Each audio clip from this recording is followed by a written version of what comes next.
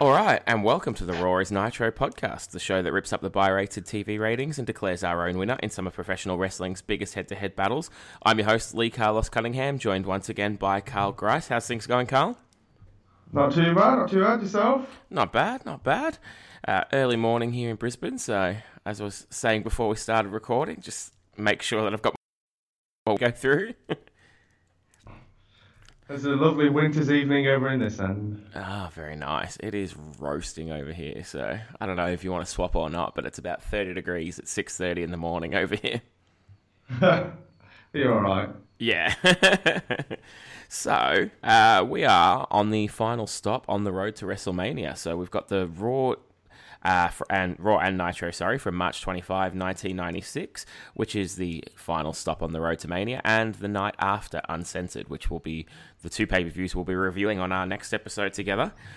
Were you excited for this little journey? I was excited, and then obviously a Raw before WrestleMania is always a good one, but it was, well, as you'll see, it was slightly underwhelming. Yeah, and the ratings bear that out as well, because Raw actually drew a 2.8 to Nitro's 3.1. So despite the fact they're coming off a, let's say, infamous pay-per-view in Uncensored, they still managed to get the win over Raw in the ratings, which is on its last stop before Mania, as we've been talking about. So that was interesting in the little head-to-head battle there as well. Did you say anything? Because I didn't. If you did, I didn't hear you at all. You stopped, and then I thought, is it because the salad making noises in the background are too loud? And you're like, where's the noises? So I've no idea what's happening then. Lucky I'm going to cut all this, hey? All right, so yeah, Raw loses the head-to-head ratings battle. But as far as our show, which one did you watch first? I watched Raw first at the smaller of the, less time than the two. Only got about 20 minutes, but I always tend to go that way around. Yeah, I watched Raw first. Obviously, with Nitro, it's probably going to have a few spoilers, and I hadn't had time to watch the pay-per-view as of yet. So, should we head over and start Monday Night Raw? Indeed, let's get to it. Why I got into wrestling. There's a certain heritage and there's a certain pride in what you do. I want to prove beyond a shadow of all doubt who is the best wrestler in the whole World Wrestling Federation. The best.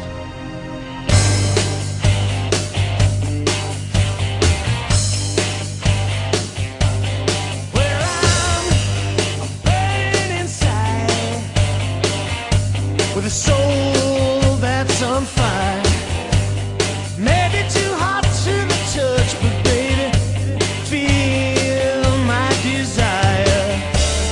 You start a fire in me. You are the air I breathe. Watching the flames burn high and high. Feel my desire. You start.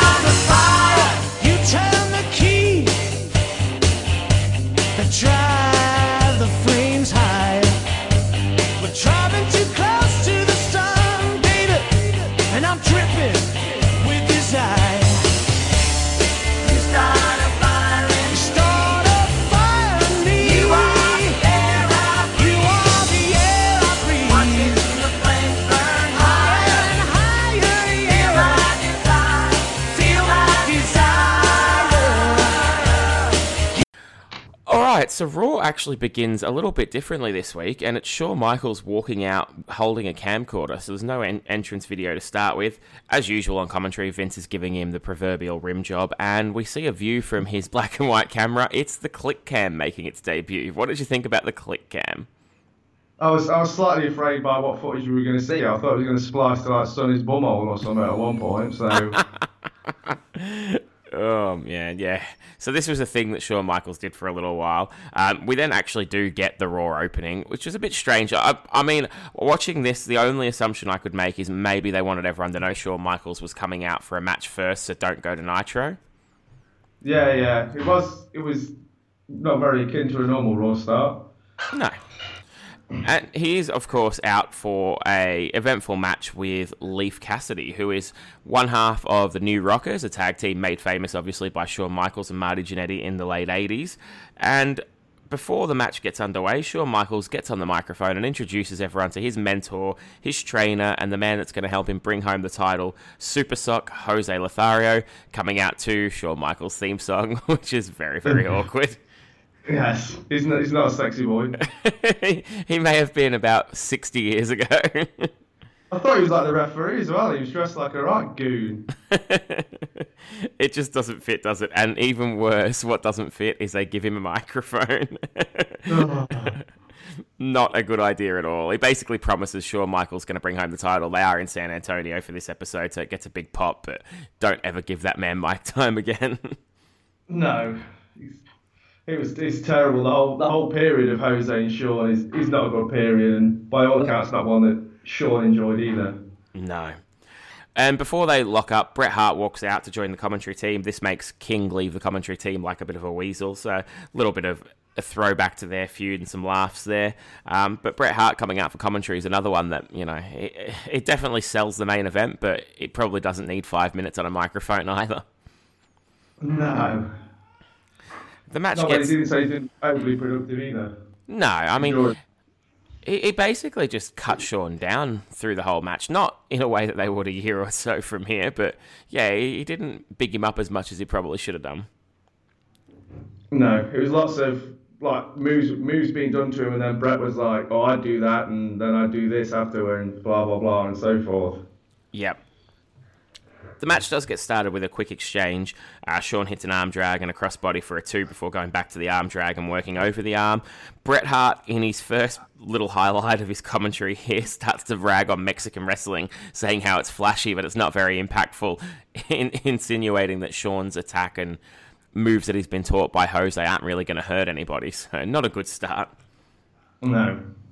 Leaf then hits almost like a combination between a sky high a la D'Lo Brown and a spine buster, which looked really sick. He over rotated a little bit and really smacked Shawn down on the back of his head. And he probably grabbed his head like straight away, and then as well. Yeah, not a good idea. No, he wasn't. Well, to be fair. We then get a back suplex, and out comes Marty Jannetty from the backstage area. This was something that excited me a little bit. The idea of a heel Marty and a face Shawn is something that I could get behind seeing, but they don't really go anywhere with it, so it's just a little bit of a tease here for tonight's match. And then Bret on commentary saying like it's now turning it's like soup. We'll just keep adding more things to it. Like, great, cheers, Bret. Where's Jim Neidhart? He should be out next then, you'd think. Yeah. Leaf locks on a surfboard before we go to a commercial break. We come back and he hits a suplex before putting on a chin lock. And somehow Shawn Michaels is bleeding, but we never really see how that happens. I think maybe just a bit of scar tissue got opened up or something. Yeah. Shawn comes back with a crucifix pin for a 2 count before they go to like one of those little sequences of both exchanging different pinfalls for 2 counts. And then Leif Cassidy nearly ruins WrestleMania 12's main event and nearly kills Shawn Michaels on one of the worst botches I've ever seen, lifting him up from like the powerbomb position almost to sort of the Big Show's alley-oop, throwing him over his head, aiming for the ropes and completely missing, nearly killing Shawn Michaels in the process. I keep physically, I imagine he edited it where Vince McMahon started crying his eyes out. I think we were messaging each other yesterday, organising a time, and I said to you that surely Leif Cassidy was packed up and sent to ECW the next day. No, definitely. I can imagine Marty like, great. I don't know why I got sober for a week, if this was going to be my fate. Complete waste of time. But yeah, Shawn Michaels nearly dead. I mean, maybe they could have done a storyline where they just inserted Leif Cassidy into his spot. That could have been interesting. Yeah. Leif Cassidy, Bret Hart, Iron Man match. Oh, but it was horrendous. We then get Leif Cassidy sends him up for a superplex, which is probably not the best move to go after nearly killing him, but he does. Gets a 2 count. And then attempts another, which Bret ridicules on commentary. You never go for the same move twice, which, let's watch the Iron Man match and see how true that is, Bret. This one's blocked and Shawn throws him off with a bit of a vicious-looking gourd buster before coming off the top with a clothesline. Kips up, hits an atomic drop, followed by an inverted atomic drop, and then Marty Jannetty at ringside trips Shawn Michaels. He's holding Shawn in the corner so that Leif can come and attack while the referee's slightly distracted, but Bret puts a stop to that, sending Marty Jannetty cowering away, and this allows Shawn to hit the super kick for the 1-2-3. Then jumps to the outside to confront Marty, but pushes past Brett on the way to doing it, and this infuriates Brett. There's your 6 a.m. words coming out. And the two exchange words while Marty pisses off backstage where he's not wanted, and Jose Lothario comes and breaks them up before they can come to blows. So a little bit of a heated exchange on the floor there in the lead up to Mania. Well, no, not even like Stuart came out either. Yeah, if the dads are going to come and sort this out. the tag team match we never wanted. And we never got. Oh, that could be amazing. Stu Hart stretching Jose Lothario on pay-per-view. Yeah. We then get Brett going back to the commentary table and cutting a little bit of a mini promo with Vince, and he just sort of basically undercuts Shawn here again. So this whole segment, and he put sunglasses back on, by the way. I don't know if you noticed that, but somehow, despite being enraged with Shawn and storming back to Vince to cut a promo, he managed to put a pair of sunnies back on. And then gave it like an overly long handshake with Vince McMahon as well. Yeah, it was all a little bit awkward and poorly timed. If he only knew. But yeah, that's the main heat building segment for the main event going to Mania. So does this get you excited for the Iron Man match? No.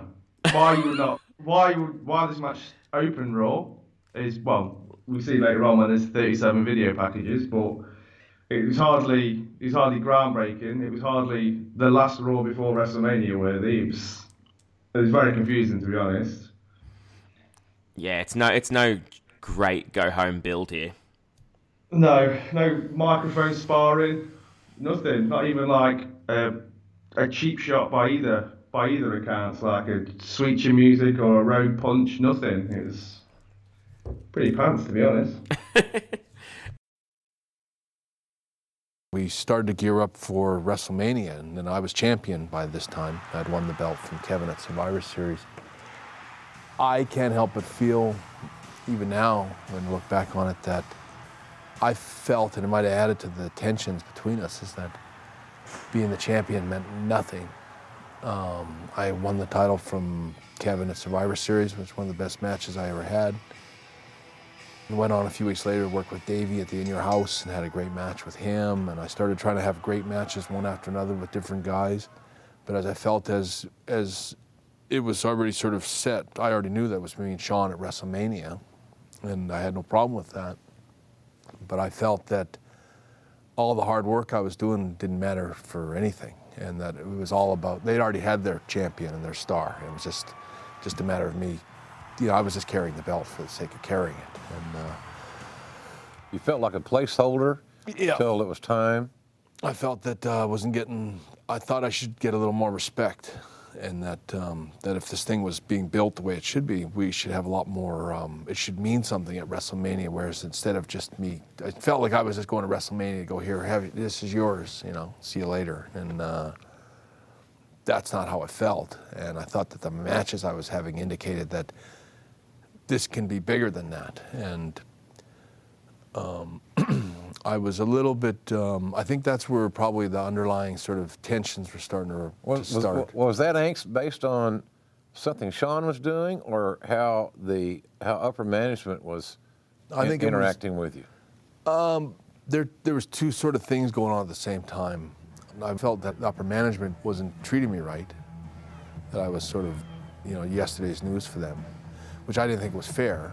I thought I had a lot of impact still, and my as far as being over and stuff like that, I felt that when I walked out every night that I was over as I ever was, and that I didn't see any justification of sort of pushing me off to the side so like I wasn't important. All right then, so moving right along, we go to our next contest, and it is Aldo Montoya. Aldo Montoya up against Triple H. So, Aldo Montoya was like a associate of the Click during this time, so yes. Good to see. I got that no Click versus Click-ish. Yeah, I mean, good to see that paid off for him. It really helped him go places in the Fed. Well, someone had to hold the 1, 2, 3 kids' bags while he was holding everybody else's. So. Oh, poor Aldo. Triple H brings out one of his usual valets, gives her a kiss and sends her on her way, but Aldo Montoya, being the gentleman that he is, goes to hold the ropes open for her, and this allows Triple H to attack him from behind, hits a hip toss, a slam, goes off the ropes for a splash a la the Warrior, but it is blocked, and then we get a couple of European uppercuts from Triple H. Jerry Lawler says that the Ultimate Warrior has gained 200 pounds and now has a crew cut in the lead up to his WrestleMania match. Which Jerry Lawler, when he coming back as well and referencing that, because when he left in the first match, he said because he left his lights on, then he carried it on when he came back. I thought it was comedy gold. He needed jump leads, not for the car, but for Stu Hart. Yeah, I did catch that. That was brilliant. Oh, man. We get a suplex by Triple H, followed by a knee drop for a 2 count, a back elbow for a 2 count, and then Jerry Lawler and Vince McMahon earn my dick move of the week. With this little doozy on commentary, Lawler says the look on his face there reminded me of Princess Di. Vince McMahon says, after the recent automobile accident, and Lawler says, no, after the Queen invited her over for one of those mad cow burgers. Just exactly the same reference, exactly the same. Just shitting all over England, all over poor dead Princess Di, not giving a shit. No, it's terrible. Yeah, so Lawler and Vince, that was not one of your finer moments on commentary. Or the person who watches the show to cut things out, but then chose not to then cut that out. Yeah, that would have been a perfect time for like a hotline ad or something. Yes. Trip back in the ring, Triple H hits some strikes before Aldo comes back with a crossbody for a 2, a drop kick, a flying head scissors, a clothesline, and a top rope crossbody, all for a 2 count, before Triple H says, fuck this, I've had enough, and hits him with the pedigree for the 1, 2, 3. Which you can hit from anywhere. Yeah, just out of nowhere. Yeah. No, I'm going to have to kick him in the grollies, don't bend him over and fall over, but from anywhere. It's akin to the RKO, according to Vince and Jerry. Yeah, they're in Triple H overdrive here. Unfortunately, they'll cut his legs out in about 6 days and have to rebuild again. Yes. We then go to a bit of an unusual Goldust promo in a backlot with a mannequin dressed as Roddy Piper, which essentially flips from him rubbing the mannequin up to him beating the mannequin up. So I'll splice some of that in here, but it's deeply disturbing. Yeah, he wants Piper in his backlot. Your darkest, your naughty nightmares. There has never been a taboo as forbidden as this. We will become one, Leslie and Piper. We will be joined at the hip in eternal bliss. And then there won't be any need for him anymore, because you will remember the name of Goldust.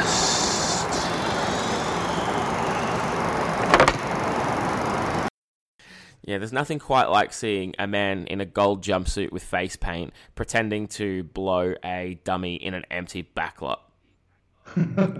That's pretty much what you're watching, so it's disturbing. If you want to see it, go and check it out, but I wouldn't advise. This is Goldust is probably him at his very creepiest. We then get Doc Hendricks shilling the WrestleMania denim jacket, which for like 3 easy payments of $79.95, you can get a denim jacket with leather sleeves and Bret Hart, Diesel, Shawn, and Undertaker stitched on the back. And your name stitched on the front. It's personalized. Leather sleeves. Would you wear one of those? No. And then we get a final vignette for Mankind, who we're told will be debuting next week. So business is definitely about to pick up. Yes, I have Mankind, yes, and many exclamation marks. Yeah, all the crap pay-per-views we've sat through together, we're going to get to see Mankind and The Undertaker soon. We've earned this. Apart from the Baller Ring Brawl, we've got to hit that. We then go to a Undertaker and Paul Bearer promo in the ring with Vince McMahon. Paul Bearer essentially narrates every step of the Undertaker-Diesel feud as it flashes up on the video screen. And we get some really awkward, bad canned heat from the crowd while this is going on. I don't know why they chose to put like elongated pops in while everyone in the crowd is just sat down listening, but they do. Undertaker says that Big Daddy Cool will rest in peace and that he's going to pay for putting his hands on Paul Bearer. So a decent promo, but it threw me a little bit that they decided to put these massive crowd pops and long cheers over the top of it, and it really looked out of place. Yeah, I thought it was, obviously this, for me, this is like the first like real Undertaker talking by himself promo, and I thought he came across quite comfortable for saying it's not something that we're used to. Going back to the crowd, I mean, I've got a note in that last match, Aldo Montoya versus Triple H. Like, for most of it, or they were just booing, like this constant boom, and everyone just looking around at something. The whole time you're looking, going, "What's going on?" Someone's coming out, and it was absolutely nothing. So there's a bit of a pants crowd all around, to be honest. Yeah, I think that the production value's really taken a bit of a turn here. Like, they don't. The crowd are just weird. The noise levels don't match up with what's happening in front of you, and it's just weird timing for when the actual noise goes up. So I'm not sure if maybe like it's just out of sync with the audio, or they've just tried to put more heat in than what there was. But yeah, it does throw you a little bit through the whole show. Yeah. From there, we go to a little bit of an advert for the Slammy Awards, which will be taking place WrestleMania weekend. And I've just got a note here. Should we review it? Is that something anyone would listen to? I've got Slammies - you're all right, mate. So, there's my answer. That's brilliant. So moving right along, we have a little we have a little bit of a cutscene before we go to the next break, and it shows Doc Hendrix singing with the Raw band, which is something they do fairly often. But you can just faintly hear he's singing "Bad Street USA." Yes. So that was quite cool. And then we get JR narrating a HBK Boyhood Dream video package, training montage, etc. Then the normal voiceover guy for pay-per-views does a video package for the whole feud, Bret and Shawn. And then goes back to JR, who narrates a similar video package for Bret Hart. So yeah, as you said earlier, definitely video package overdrive here. Yeah, and they were awful as well. Like, they weren't particularly good video packages. Jose Lothario was wearing an absolutely horrendous shell suit. At one point, I think I've forgot it. Bret starts talking about Macho Man Randy Savage. Yeah, he does. Which was a bit weird. And as far as musical montages go, nothing will ever replace Rocky. So no, if Rocky had JR narrating over the top of it, it could have been incredible. Yeah. Balboa, by God, Rocky. I'd pay to see that. And we then go to our main event, which is Ahmed Johnson up against Owen Hart. Early on, Ahmed Johnson overpowers Owen Hart, hits a shoulder block, and this brings out the British Bulldog to come and help out. Owen Hart sucks Ahmed Johnson into a test of strength, putting his arms up, pretending he can't reach, luring Ahmed to get on his knees, and then giving him a swift boot for being a dickhead. Yeah, it was good. Ahmed Johnson powers off Owen Hart all the way up to the top rope, basically holds him and lifts him up there and gives him a big slap. Owen Hart leaps off the top into a spine buster, then gets locked into a bear hug by Ahmed Johnson. But the Bulldog... Not a pretty spine buster either. Sorry? Not a pretty spine buster either. No. Very similar to the Leif Cassidy effort earlier. Yes. Bulldog distracts Ahmed, allowing Owen Hart to hit a spin kick, knocking Ahmed to the outside as we go to a commercial break. When we come back, Ahmed Johnson gets a second attempt at a spine buster and makes it look a lot nicer than the first one, before the Bulldog jumps in and stops him hitting the Pearl River Plunge, which surely would have been the end of the match, for a disqualification.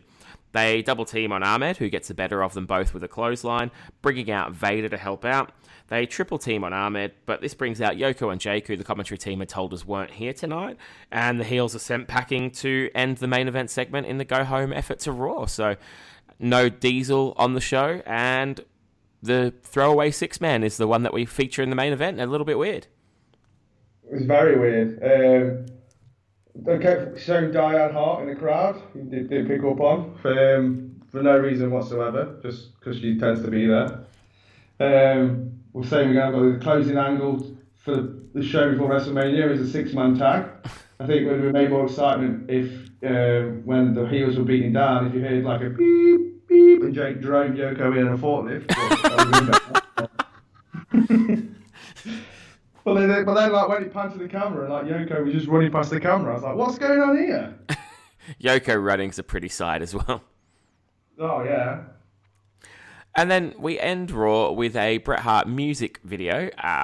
You've probably all heard this if you've had any of the WWF compilation CDs over the year. It's a Start a Fire in Me with Bret Hart's title reign and, all Bret Hart goodness featured in the video. So a little bit of a cold ending to Raw. Very cold ending. So don't forget, he's been the fightingest champion there is.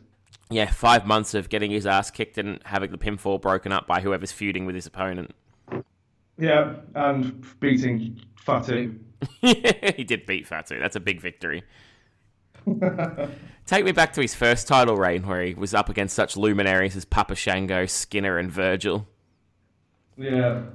So that'll do it for Raw. We're heading to WrestleMania 12 with a little bit of a cold ending. Let's head over to Nitro and see what the Night After Uncensored had to deliver for us.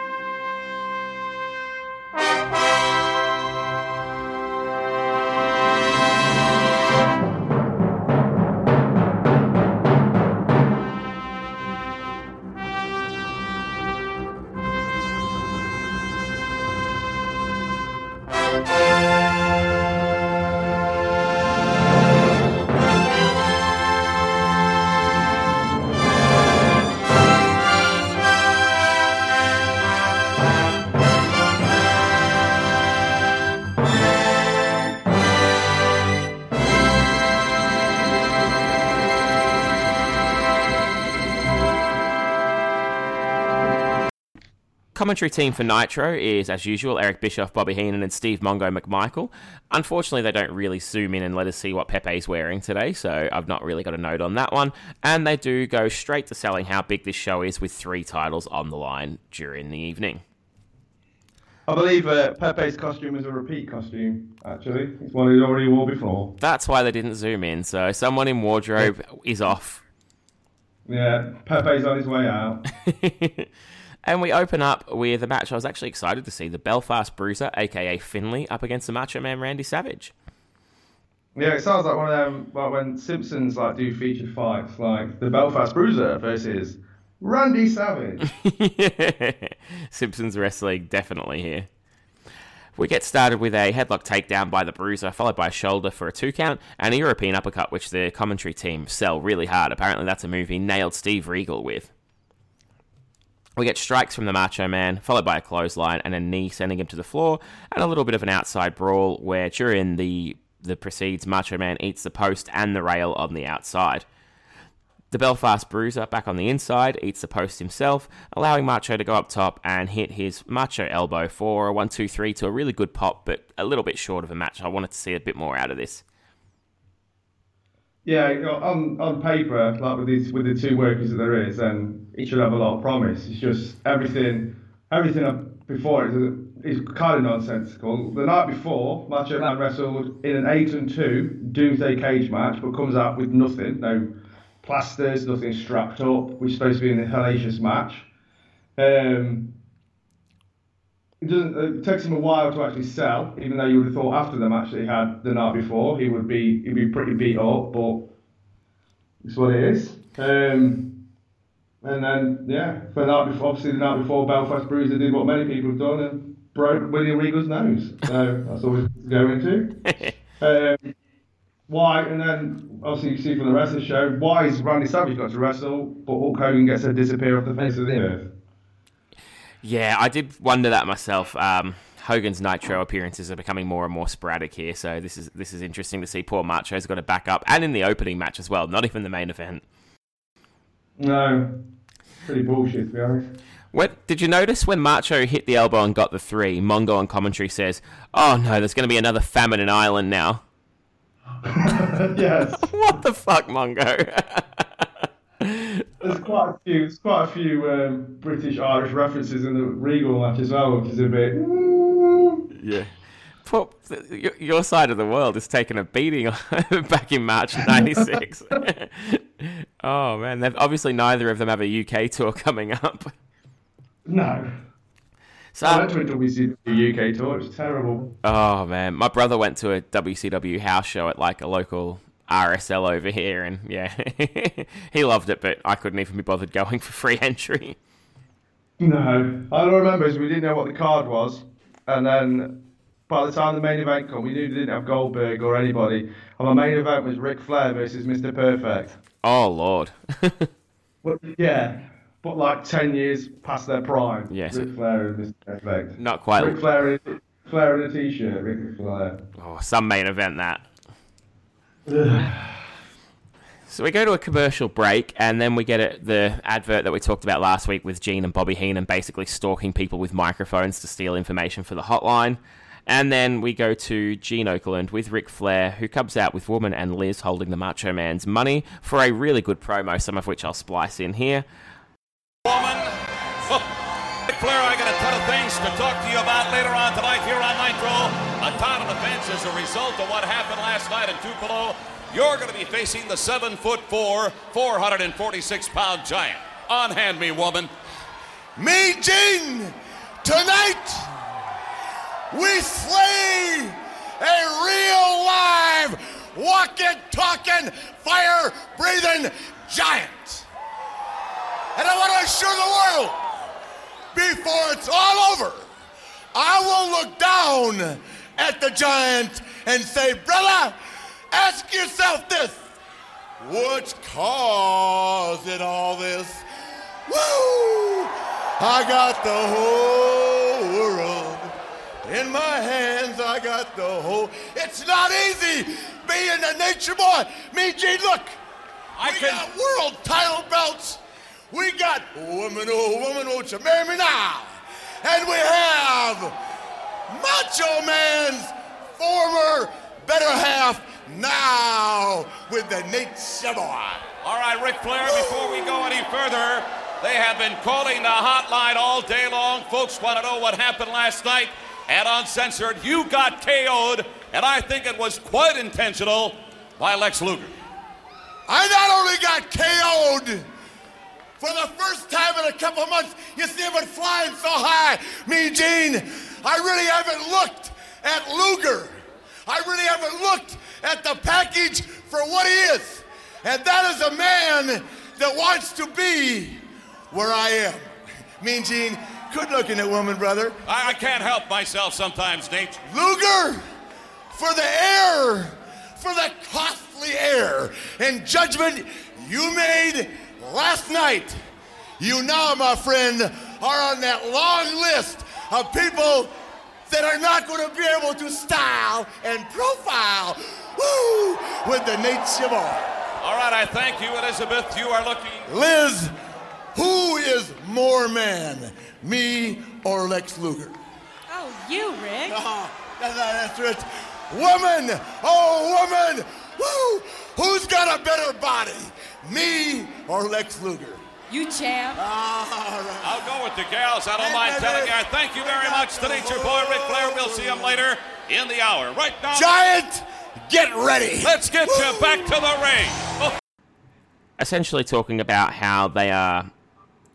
they're going to beat the Giant, how Ric Flair's going to cut him down, and now Ric Flair will be able to look down on the Giant. And when he does, the Giant will ask him, what's causing all this? And during this whole promo, Woman is rubbing Gene and pretty much physically hitting on him while he's trying to hold the microphone. So good stuff all around here. Oh yeah, I'm glad that Gene Okerlund's feeling better. He missed the last show because he was poorly. Yeah, he's feeling better now. Yeah.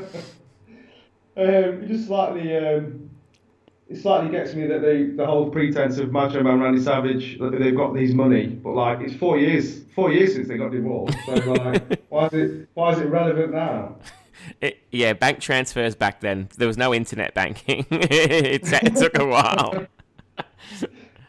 Probably had to wait for the check in the mail and then go and cash it. Yeah, we only had one giant check, and the DDP and the Booty Man had to deal with that. Yeah, well, it sure beats the one Ric Flair was given in the $1 Million Starrcade Challenge when someone just handed him a check off camera. So, the next match is Mr. JL challenging for the US title held by Konnan. Konnan here comes out looking like an absolute twat. He's got like Becky Lynch goggles over the top of a backwards bandana and a Max Boone-esque shiny jacket on. He just looks like a right bellend. Yeah, I've got a similar note. We get started with some chops and punches by Konnan, followed by a couple of head scissors takedowns by Mr. JL. We get a really good lucha-style exchange, like almost some chain wrestling, but quicker in and out, like the Flyers would do, before Konnan unloads with a drop kick to the knee and a DDT, comes off the runs the ropes and hits a flipping standing senton for a 2 count, and then puts on sort of a Mexican surfboard variation. The two then exchange arm drags before JL comes back with a flying back elbow and a missile drop kick, which looks like Konnan hurts his knee on the exchange. He gets up really holding his knee, and it's sort of JL here puts him against the ropes and goes for a pin, but he grabs Konnan's arm and lifts Konnan's arms into the ropes to break up the pin. It looks like he's just buying him some time to recover from the injury here. Konnan then pretty much comes back with a gut-wrench powerbomb for a 2 count, a slam, before JL comes off the ropes with a DDT, and then Konnan comes back with a bit of a vicious-looking Alabama slam for a 3 count, ending it pretty quickly. Some good action, but it looks like it was definitely interrupted by that injury there for Konnan.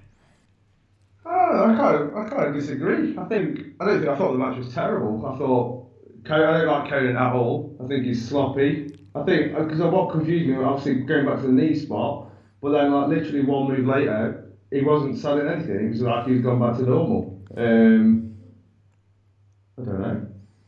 I hate to disagree. Don't. Please feel free to disagree. I think the reason why he's not selling it is because it's a legitimate injury rather than something they'd worked into the storyline. So I think he just basically gutted up to get through the match. But it definitely interrupted it. I just don't understand like how Konnan stayed at WCW for his entire WCW run. He must have some like naked pictures of somebody or something in Power. Obviously not of Bruce Pritchard if you've listened to his podcast, because he couldn't get a job in the Fed. Yeah, true. He's got his Mexican connections. And from there, we go to our next contest, which is Disco Inferno up against the Booty Man. So this should be one for the ages. Oh, God.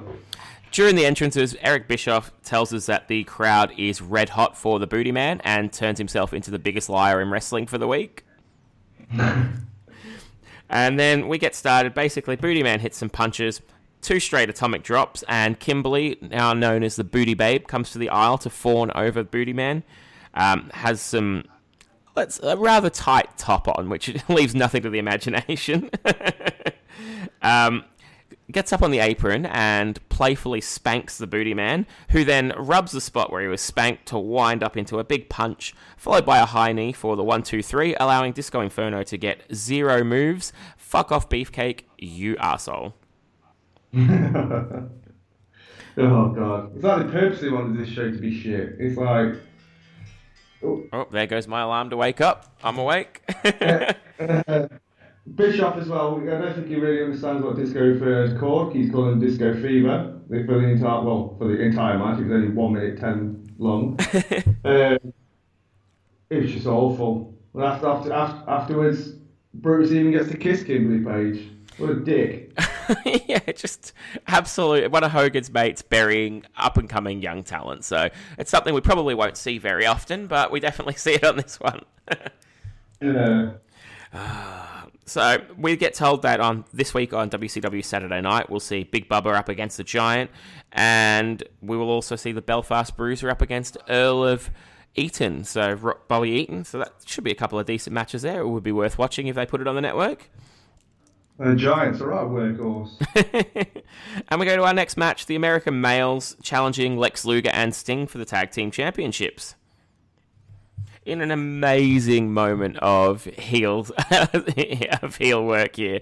Sting's walking ahead of Lex Luger during the entrance. They do their pose and their pyro. Sting's high-fiving the crowd, and whenever he turns around, Lex Luger's high-fiving the crowd. And when Sting isn't looking, he won't high-five anyone. It is brilliant. It's amazing. Highlight the two shows this is. I was about to say the same thing. This is my favourite moment of either show, Lex's heel work during the entrance. It is amazing. We go to a commercial before we start, and when we come back, it's Lex Luger and Scotty Riggs in the ring. Lex hits a shoulder block before Riggs hits a drop kick, which Bischoff had warned us before the match. Watch out for one thing, drop kicks. So, obviously, the American males have got their offense down pat. We get a backdrop, followed by a clothesline by Lex, and Bischoff says that... Bischoff runs through the amazing tag team division we've got at the moment, which I don't think they did enough to build up, because they actually had under contract at this time Harlem Heat, the Legion of Doom, Lex and Sting, the Steiners, the Nasty Boys, American Males. That's a pretty loaded tag team division. I'm kind of a bit sad the Steiners aren't on this show. I'm kind of like rediscovering the love for the Steiners. Oh yeah, they are brilliant at this point in time. We get some brawling along the outside between Lex and Riggs, but Bagwell and Sting, who the commentary team are telling us Sting was a mentor to Bagwell and are very good friends, they come and break it up because they want a nice clean match. We get back in the ring and both men tag out, so Sting and Buff come in. They don't want to exchange punches or anything like that because they're friendly, but they do wrestle a little bit. We get a backdrop from Buff, and the commentary team sell him, as I said before, as a trainee of Sting. Sting hits a couple of slams, and then Riggs and Lex Luger come back in. Riggs hits a slam before tagging back in Buff. They hit a double hip toss on Lex and pick up a 2 count, but then Lex gets pissed off and just beats the shit out of Buff while Sting watches on from the apron. Buff hits a forearm, and then Sting and Riggs come back in. Riggs hits a slam. Sting hits a big flying forearm for the 1-2-3 out of nowhere. And then Buff comes in during the pinfall, looks at him, but doesn't break it up. That's some real white meat babyface work there. Yes, the show of respect. Lex Luger hightails it up the ramp, celebrating, while Sting stays in the ring to congratulate the other two on getting beat. Yeah, Luger's celebrating like he's won the main title, the world title. Just quality Lex Luger all the way through. Like the fact of like he gets in the ring and then most of the time he gets done over, so has to keep tagging Sting back in, just so like because he keeps getting beat up. The crowd chanting for Luger, which shows that he's over for a tweener as well, which is pretty special. Yeah, it was pretty good. Like Luger made this match, and I never thought I'd hear myself say. Yeah, if we had an MVP on this show, it would be Lex Luger, followed by Lex Luger. He was brilliant. Yeah, good Lex Luger and bad Lex Luger. Yeah, just awesome. And this brings us to our main event of the evening, The Giant up against Ric Flair, challenging for Flair's World Heavyweight Championship. On the way to the ring, Ric Flair with Liz and Woman, they decide to split up Macho Man's money and start throwing it to the crowd, which rightfully pisses him off, and he comes out to try and get it back, but he's held back by a bunch of jobbers and dragged back to the backstage area. Apparently, the divorce money is just in dollar bills as well, which is slightly annoying. He brought a big garbage bag full of cash to the settlement. Yeah, here we go, here's your month's money. Oh, yeah. We get a big Nature Boy chant before the match starts here, so despite all his heel work on the show, he is still very over. And then we get a little bit of a unusual looking face-off going sort of nose to chest here. The Giant then drops to his knees so they can go face-to-face, which is pretty funny. Setting up perhaps a bit of a babyface turn here for the Giant. Flair runs the ropes to hit a shoulder block and, of course, lands flat on his ass, and then tries it again to the exact same result. Giant hits a press slam, a couple of them actually, before Flair bails to the outside. He tries to escape, but the Giant goes and throws him over his shoulder and carries him back in, and Flair comes with some punches and chops, which the Giant no-sells. Flair drops down and begs, but the Giant picks him up and hits a pretty impressive vertical suplex. Just interesting seeing someone that size throwing a suplex. Flair goes up top and actually launches himself off for once, but the Giant catches him mid-air and hits him with a backbreaker. And then the Giant goes up top and attempts a shoulder block, but Flair thankfully gets out the way and the Giant lands flat on his face. Lucha Giant. Yeah. We get a attempted Stinger splash by the Giant, and Flair gets out the way again, and he flies over the top rope. Some really good agility by Giant being shown in this match. Ric Flair chokes him with a cord while Liz distracts the referee, and then Woman chokes him with the same cord. Flair pounds on the Giant a little bit, and while the referee's distracted again, runs up and punts him square in the balls. Right in the yam. He goes up top, but as usual, he's caught on the top rope and sent off with a press slam before Giant picks him up and hits a choke slam, but this brings in Liz and Woman to stop the pinfall.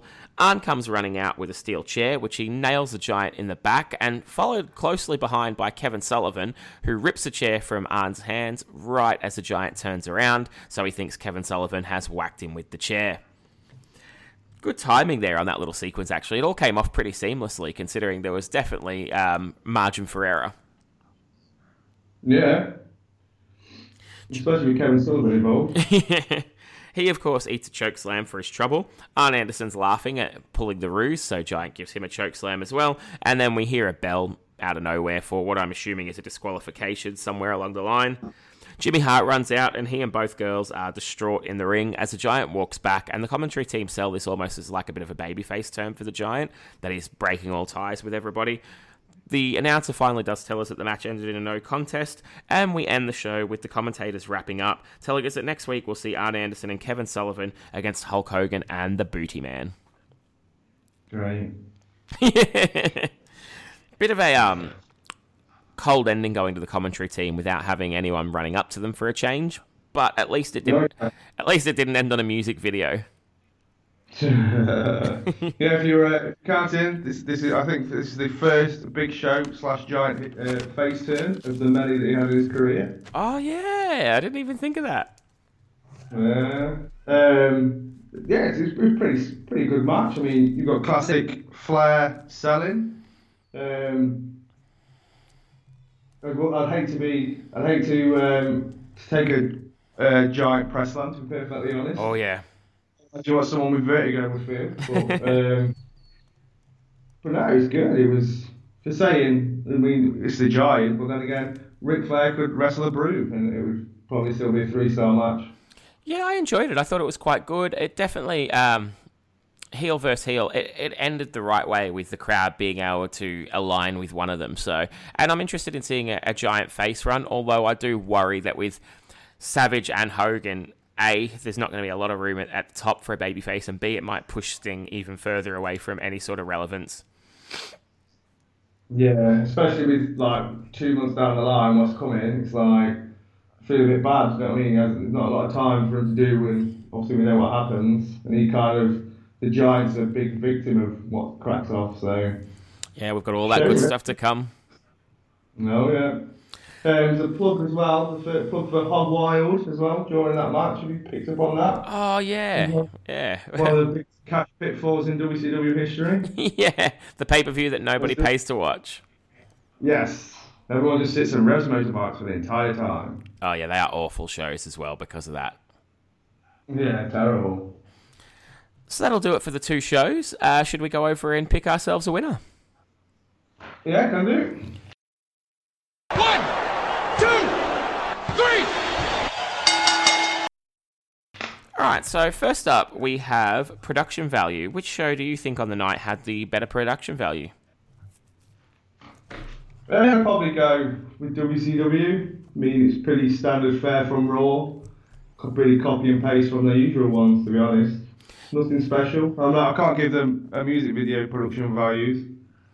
Yeah, I went with WCW as well. I think Raw let itself down with the opening being a little bit flat, and then it was great to have Shawn Michaels coming out and let everyone know he was going to wrestle, but when you come back from the entrance to then bring out Jose Lothario, it just didn't work, and ending on a music video as well. Not the greatest ending to WrestleMania. No. So WCW definitely has its game down pat here, and just standard fare, so it beat out the Raw, which stumbled a little bit. What about crowd heat? Who do you think had the better crowd heat on the night? I think, going back to our point earlier, I think I'm going to give this one to WCW again, because the crowd in the Raw wasn't, I don't think, a genuine crowd, so it's hard to gauge. I mean, this crowd, the flair, it was definitely nature boy country, as they like to say in WCW. All the right people, like the crowd were pretty hot all night, and like I say, the Raw crowd was pretty terrible. Once you've got your hometown hero and you brought them out first, then they're not going to do a lot afterwards, are they, really? No, I agree. I went WCW, exactly the same thing. I think everybody that was meant to be over was over. I think the crowd was genuine. There was no unusual noise coming from it. I definitely think WCW wins that one out. As for storylines here, who did you have having the win in that category? Well, I'd have to give it to the WWF on this account, because obviously this is them kind of wrapping up their stories, ready for WrestleMania. This Uncensored felt like a bit of a reset. You still had the Lex Luger Tweener storyline, but apart from that, it was kind of a bit higgledy-piggledy, like, let's get ready, like I say, like a reset kind of thing, because with obviously with Hogan disappearing and whatnot, things had to change. And obviously you had all the storylines tied in. Even though you had Triple H, but they still spoke about Ultimate Warrior all the way through it. So, yeah. WWF definitely featured more of its storylines, but I went the other way just because I thought the Giant face turn was probably better than anything on Raw, and I think the Raw stuff, it was almost like they were just in a holding pattern until Mania. Like, so they all got featured, but nothing really got advanced. So, yeah. As for characters, who do you think had the win there?